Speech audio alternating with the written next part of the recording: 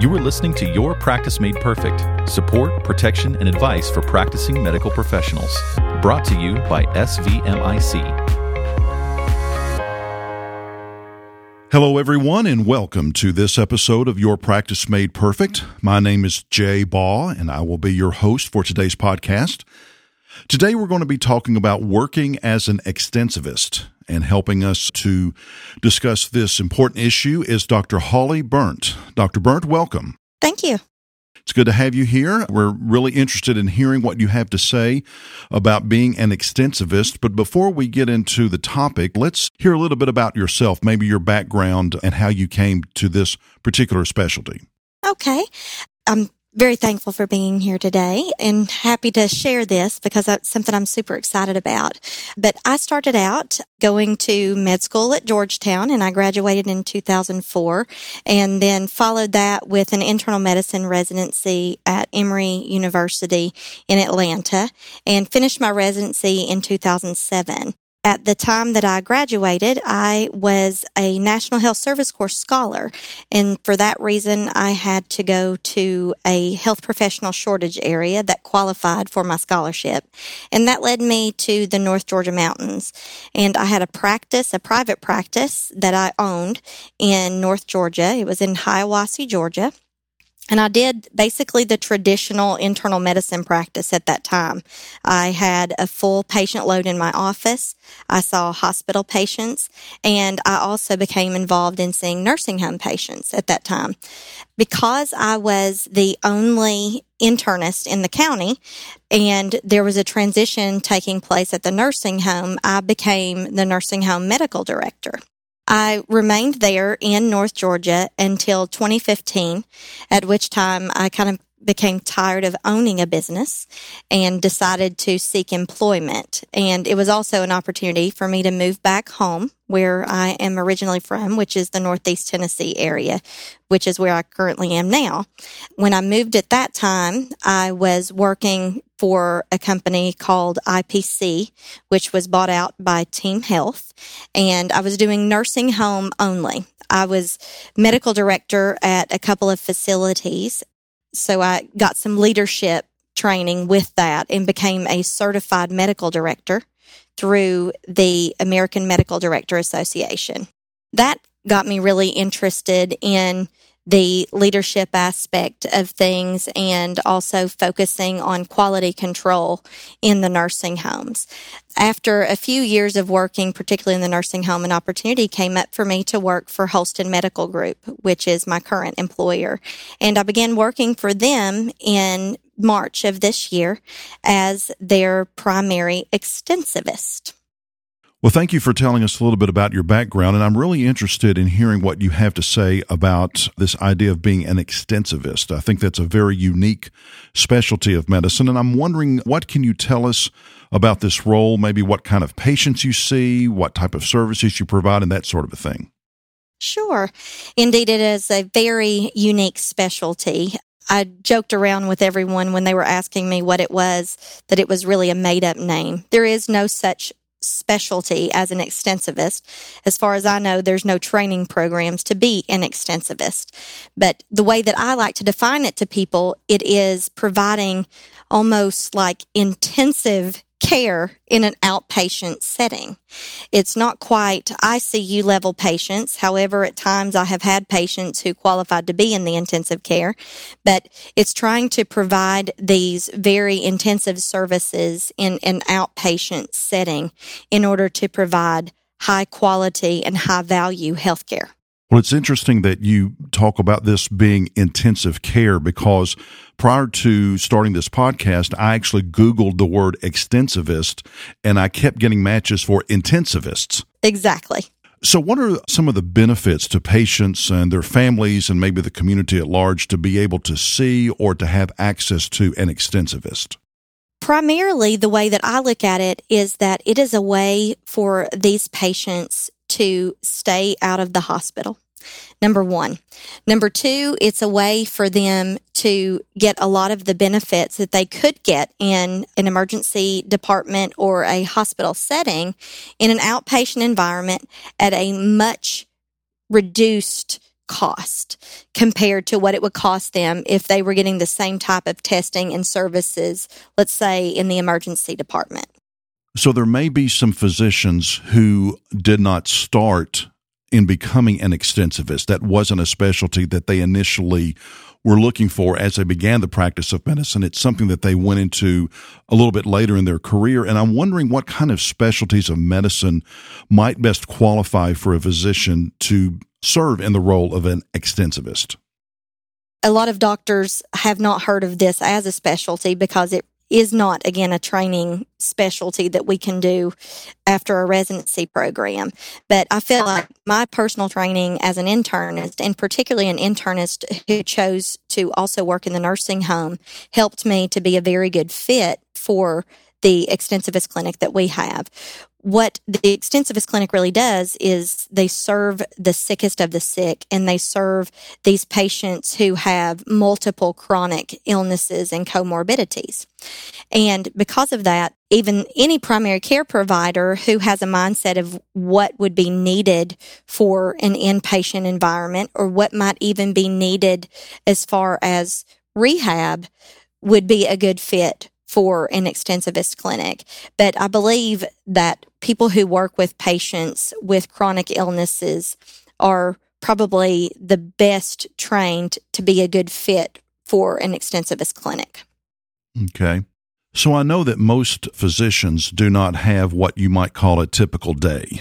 Every day is different from every other day. But if you were to describe what a typical day for an extensivist would look like, how would you describe that typical day?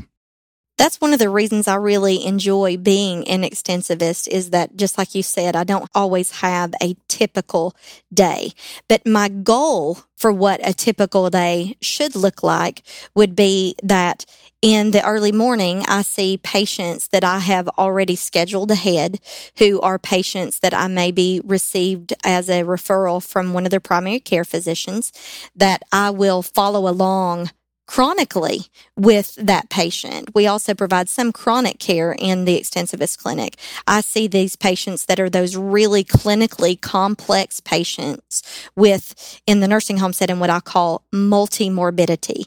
These are patients who have multiple medical problems that all play on one another and also affect their social situation in many circumstances. So that would be the morning that I would fill up. And as the day goes on, I would receive phone calls from the primary care physicians or from the urgent care, or even some of the specialists, about patients who may have an urgent problem that needs to be addressed. The patient may have hypotension and they need IV fluids. They may have hypotension and concern for early sepsis. So I will see them to initiate IV fluids and IV antibiotics.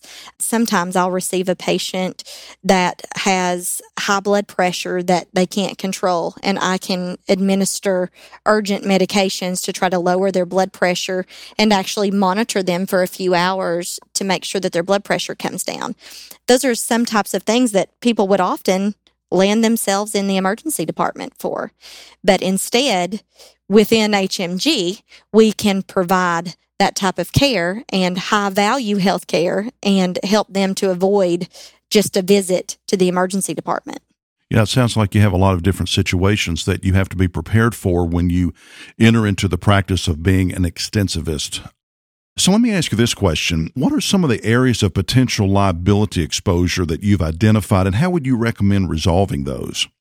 That is certainly something that I have looked at as I have been taking care of these very sick patients, because a lot of these patients are coming to see me because they absolutely refuse to go to the hospital.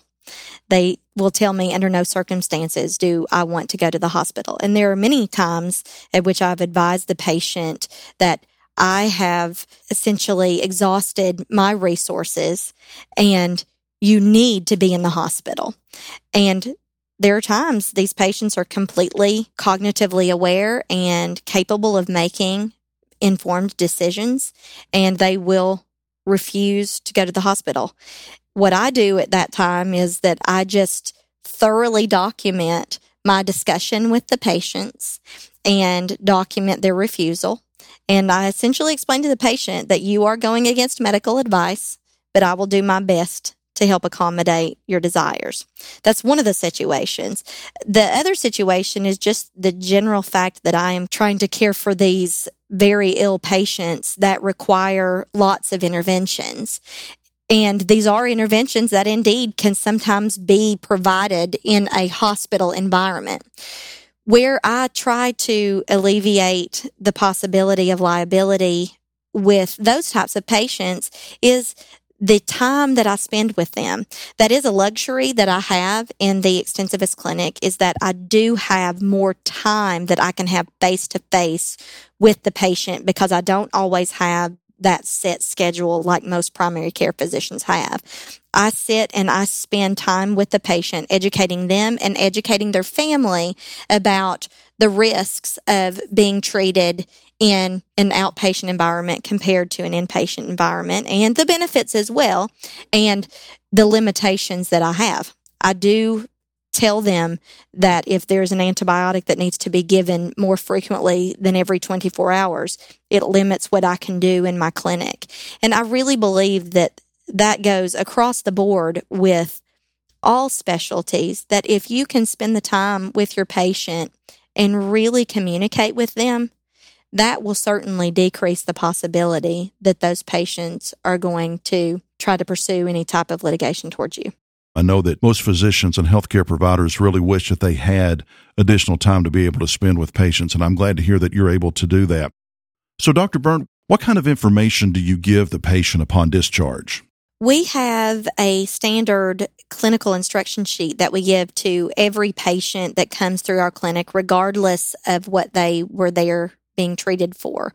The first thing, it is very clear as to what we believe that we were treating them for. At the very top, it says, today you were treated for X problem. And then it actually goes on to the next line and says what treatments we gave.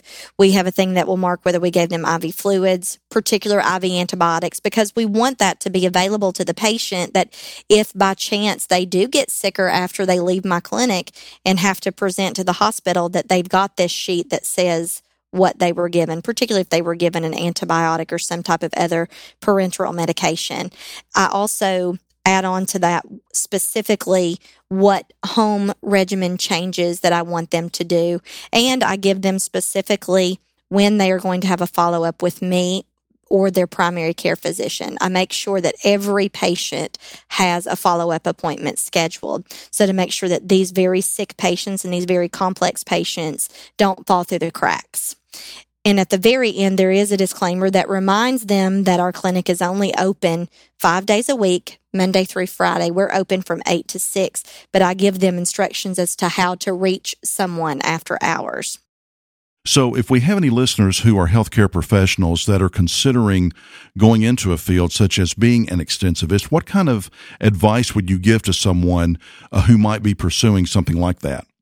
You know, a moment ago you asked me about what specialties would best be suited, but I really think we look at it more as what types of experiences in medicine would best suit a provider for this type of clinic. Okay. Because for me, what I feel like has shaped me into being able to do this role in a better way is the different types of experiences that I have had. Because I owned my own practice and I know what it's like to try to run an office and stay on a very tight schedule and try to see patients and make sure you don't make the person who's next in line angry because you're delayed. I understand that perspective. I also understand the perspective of what it's like to be a nursing home physician and what types of patients need rehabilitation and when they come out of the hospital, when they would be better suited to go home versus in the nursing home. And where I have had hospital experience, it very much makes me aware of what types of experiences the patients have in the hospital, how much downtime there is in the hospital when there's not a lot of things going on for those patients, which allowed me to kind of shape what I was coming into the extensivist clinic with. So a person who is a provider who may be experiencing burnout, which is kind of in a place where I was for a while and I was looking for something different. This really allowed me to integrate my skill sets and to realize that I'm going to be seeing a lot of these same types of patients, the quote internal medicine patient or the geriatric patient that I saw in the nursing home. And how can I best serve that patient in the environment that they're in? How can I keep them out of the hospital? How can I keep them out of the nursing home? If they are at home and I feel like they're unsafe, how can I keep this person off the floor of their home, prevent them from falling? Right. And so all of these different experiences that I've had helped me to be able to come into the extensivist clinic with a mindset of, okay, I'm going to do everything I can to provide high quality and high value healthcare for these people. I saw that in the nursing home that we could provide IV antibiotics without having to send a person to the hospital. So knowing that, I also came into the extensivist clinic thinking, well, I can provide IV antibiotics here and we don't have to do that in the hospital. So if you can just sort of have a wider perspective than the area of medicine that you are particularly working in right now, I think that those types of things could prepare you well to be an extensivist. So as we bring this podcast to a close, are there any tips or advice that you would like to leave our listeners with? I just think that the idea of an extensivist clinic is so valuable in a healthcare system where costs are just escalating and escalating. The really nice thing that I have is I can even order certain procedures to be done as an outpatient. I can order home health when it extends beyond what I'm able to do in my clinic.